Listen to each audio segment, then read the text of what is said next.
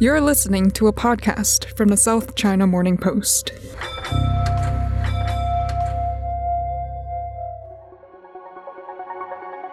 If I was talking to you 5 years ago about the Beijing-based tech company Didi, I'd probably tell you it was China's version of Uber or Lyft.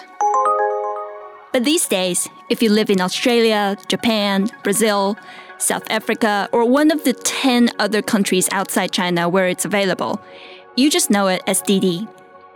Didi has been named one of the best startups, one of the most innovative companies in China, and this year was named by Time magazine as one of the 100 most influential companies of all time.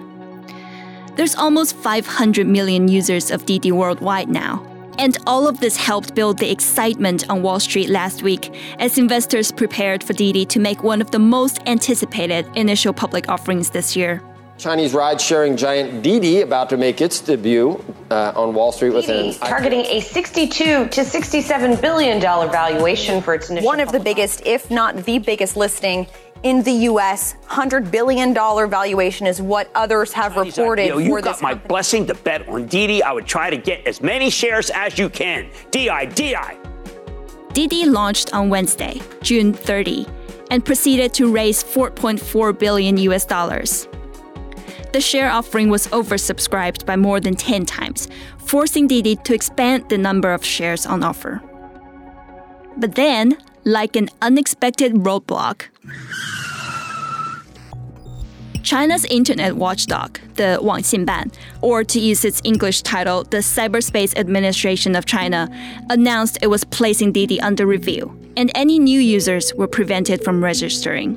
2 days later, Didi was also deleted from app stores. But it's not just Didi that's been pulled over.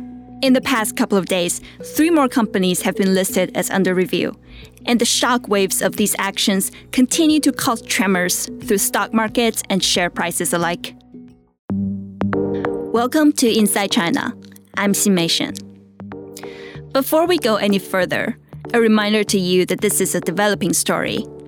As I speak to you right now, my colleagues on the tech desk at the South China Morning Post are hitting the phones, firing off emails, and energetically texting on WeChat to find out more about what's going on. So what you're going to hear today is what we know right now. If the situation changes between this recording and you listening to it, you'll find the updates on scmp.com. With me right now are 2 of my colleagues from the tech desk here at the SCMP. Tracy Qu has been following this story closely, and tech desk editor John Artman has been having some late nights as this story keeps unfolding. So, Tracy, let's start with the story filed on Sunday when the Cyberspace Administration of China, or the CAC, issued a short statement saying that Didi has seriously violated laws on collection and usage of customer information. Was there any detail on exactly what that meant, and is there more to the story? Yes. So I think the more important part of this is a cybersecurity review on Friday night. So basically, China's internet regulator said it has stopped Didi from registering new users just 2 days after the tech giant completed its initial public offering in New York. So I think it is the first time Beijing has publicly cited national security reason for launching an investigation into one of the country's tech giant. And of course, Didi said it will fully cooperate with relative government authorities during the review, but many details are still remain unknown. And the statement also didn't mention any specific clause that Didi is suspected of violating. Then over the weekend, 2 days later, on Sunday nights, China ordered Didi off the country's app store until further approval. They said that the app has seriously violated the regulations and laws through improper collection of users' data. So now mainland users can still use it normally if you already have it on your phone, but new users cannot download it. So Tracy, is this the first time that tech companies have been targeted by Beijing over the collection of user data? No, actually, it is not the first time, and the CAC named app over collection of data very regularly, I think, in recent years. For example, in May, the CAC named TikTok, Kuaishou, LinkedIn, and another 102 apps for illegal collection and use of personal data. So it's kind of like getting normal in China's internet space for the regulators cleaning up the domestic internet space. John, I imagine that some Americans might be thinking it's a bit ironic that Beijing is upset over the collection of user data given its reputation for surveillance. Why this concern over collection of data by a ride-hailing company? Well, so as Tracy mentioned, the government is paying a lot more attention to data. There's a few different laws that will come into effect soon or have already come into effect related to this that are actually now being enforced more and more often. As Tracy mentioned, there are some pretty high-profile cases over the last few months where apps have been named and shamed. Literally, this is the app, this is the company behind the app, and this is the violation that the app had that the CAC and other departments have been releasing almost on a monthly basis. So most recently, Microsoft's mobile Office applications were called out. So that includes Microsoft Word, Excel, and PowerPoint all on mobile devices. And so I think that we have to make this distinction between what the government does and what private companies do. So when it comes to surveillance in China, I think that it's a very abstract concept that everyone seems to kind of accept as true, but not really understand how it actually works. I don't think that's the scope of this podcast to discuss it. Suffice it to say that what Didi does on a regular basis versus what the Chinese government may or may not do are two very, very different things. A few years ago, the CEO and founder of Baidu made a public statement to the effect of, people in China don't really care about data privacy. And that really kicked off a pretty big wave of sentiment around the importance of data privacy. And so the laws and the regulations that are on the table and that are now coming into effect are in many ways a response to a growing concern among Chinese people about what data is being collected and how it actually is being used. And so the action against Didi, it has a legal basis, right? And it also has, a regulatory precedent as well. Apps and companies have been punished for something similar. Again, we don't know the exact details of Didi's violations, but to say that this is all coming out of the blue isn't quite accurate. So this issue over user data, this is something that affected Tesla operating in China as well. Is the issue here about the kinds of data being collected, or is it about where the data is being stored and which people in which countries can access it? That's a great question. And I think that really encompasses a lot of what's at play right now. We can see that on the one hand, there is this kind of economic and political decoupling going on between the U.S. and China, and it also applies to data. This term, data sovereignty, is becoming more and more of a word used by governments around the world, including the United States. Ostensibly, China probably was one of the main pioneers in this, but we've also seen it with Russia. We're seeing it more with the EU, and we're also seeing it with the United States. The idea being that any data collected in a specific country must stay in that country under the jurisdiction of that government. So the problem with the internet and the way it's designed is that it's supposed to be decentralized and open and free. Anyone can actually access it. But governments would be like, hey, wait a second. What do you? So you're over here collecting data about people in my country, sending it to a different country where that country's government might be able to use it in such a way that is negative for the people in my country. So that's one of the big things. And so with China specifically, they've actually been creating more laws and regulations specifically targeting cross-border transfer of data. And so when we're talking about Apple or Tesla operating in China, that's exactly what we're talking about. And the laws and regulations that are coming into effect are actually the punishment for not getting proper and prior authorization for the cross-border transfer of data is extremely steep, going as so far in some cases to actually shut the business down entirely. Tracy, what are you seeing on Chinese social media about Didi? Are people upset about the collection of their data or worried that they might not be able to use Didi anymore? Yeah, I think that Didi's removal from App Store is one of the hottest topic on China's social media. On Weibo, everyone is discussing it. There are some serious users are saying that, okay, they sold our data to the United States, which has forced Didi executive to deny the allegations that, the domestic data are stored in the domestic servers, and it is impossible for our company to hand over user data to the US. There are also some others worrying that they are very worried about if they cannot use Didi, because basically everyone in China is using Didi. There are some similar apps in China, but it is not just as big as Didi. So, John, there's not so much an elephant in the room here as an ant. Last year, Chinese regulators canceled the IPO of Ant Financial, which is an affiliate of Alibaba, the same parent company that owns the South China Morning Post. How do you think this is related to those?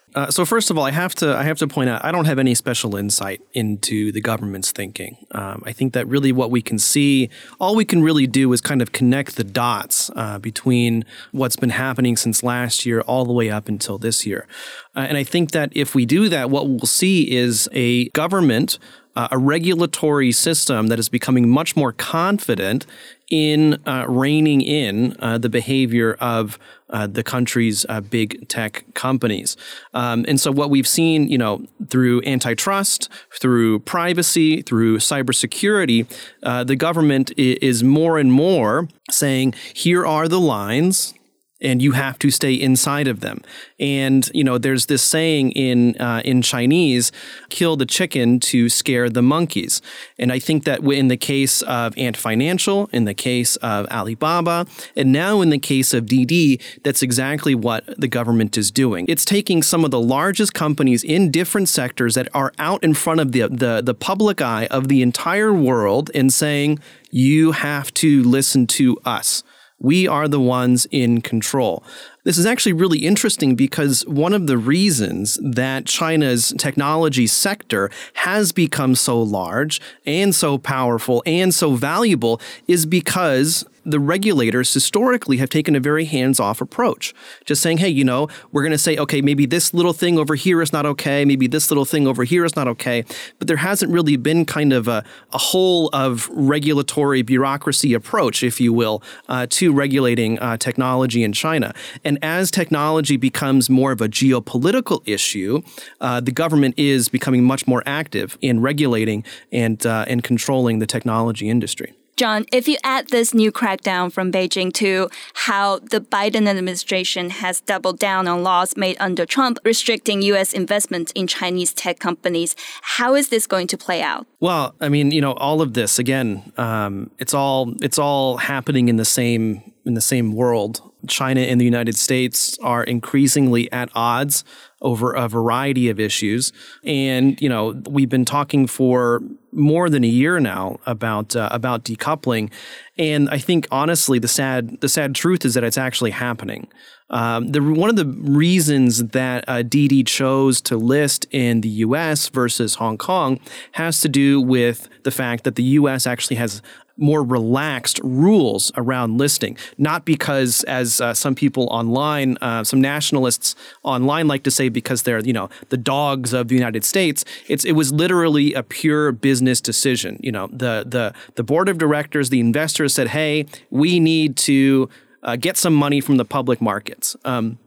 And finally, venture capital backers are like, finally, we get an exit. And so it was purely about money and business, not about politics whatsoever.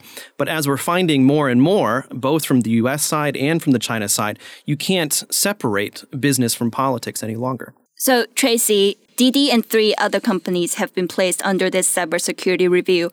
What's going to happen next? I would say no one knows, but according to the regulation document, a review generally takes up to 45 working days to complete, but the period can be extended if the case is very complex. Also, the time spending on preparing documents submitted by the target of the investigation is not counted as part of that 45 working days, so it could take a while for us to know the answer. So, John, let me finish with the $4.4 billion question probably being asked by investors in Didi. What comes next for China's biggest ride-sharing service? It's not clear. So right now, the only market that they are actually being affected in by this investigation and removal of apps from app stores is in China. Now, I say only, but I think only has to come in quotations because it is their largest market, and it is the market they are the most dominant in as well. And so I think we have to wait and see how it goes with the cybersecurity review. I think one big question is going to be how long do their apps stay off the App Store? So right now, I would say 90% of the market, 95% of the ride-hailing market in China, which means that if anyone is ever going to call a car, it's probably going to be through Didi, which means that most of the people who were going to download the app probably already have. Now, the issue is, let's say you lose your phone. Let's say you buy a new phone. You cannot currently download the app. Maybe there are some workarounds if you're on Android, but certainly not on iOS. This is the big thing. How long are Didi's apps going to stay off the app stores? If it's only 1 day or 2 days, it's not going to be that big of a deal. As we go into a week or longer, then I think that if I was in Didi, I would start getting concerned. But generally speaking, when we're looking at expansion plans, they have expansion plans in Southeast Asia and in South America, but those are some pretty competitive markets. They're going up against Uber, they're going up against Grab and Gojek, et cetera. And so, again, I think that when we're looking at how they're going to be affected, it's going to be mostly in China. But the bad news for them is that China is their primary market. John, Tracy, thanks for joining me today here in the studio. So far this week, we've had 3 major updates in this story. It's a story that's developing day by day, so remember to keep up with the latest on scmp.com. And if you're on Twitter, you can follow the SCMP Tech team at SCMP Tech. If you like your tech news delivered by newsletter, John Artman sends one out every Saturday directly to your email. You can sign up at scmp.com/newsletters. And don't forget also our previous episode of Inside China we made a couple months ago. It's about Beijing's antitrust issues and its crackdown on big tech companies. And there's a really interesting interview with Chinese law professor Angela Zhang about how Beijing uses its laws to push its tech companies in certain directions. That's all we have for you this week. Thanks for listening, and for those of you who listen to us on YouTube and make comments, try and stay on topic. My name is Xinmei Shen. Stay safe. Bye for now.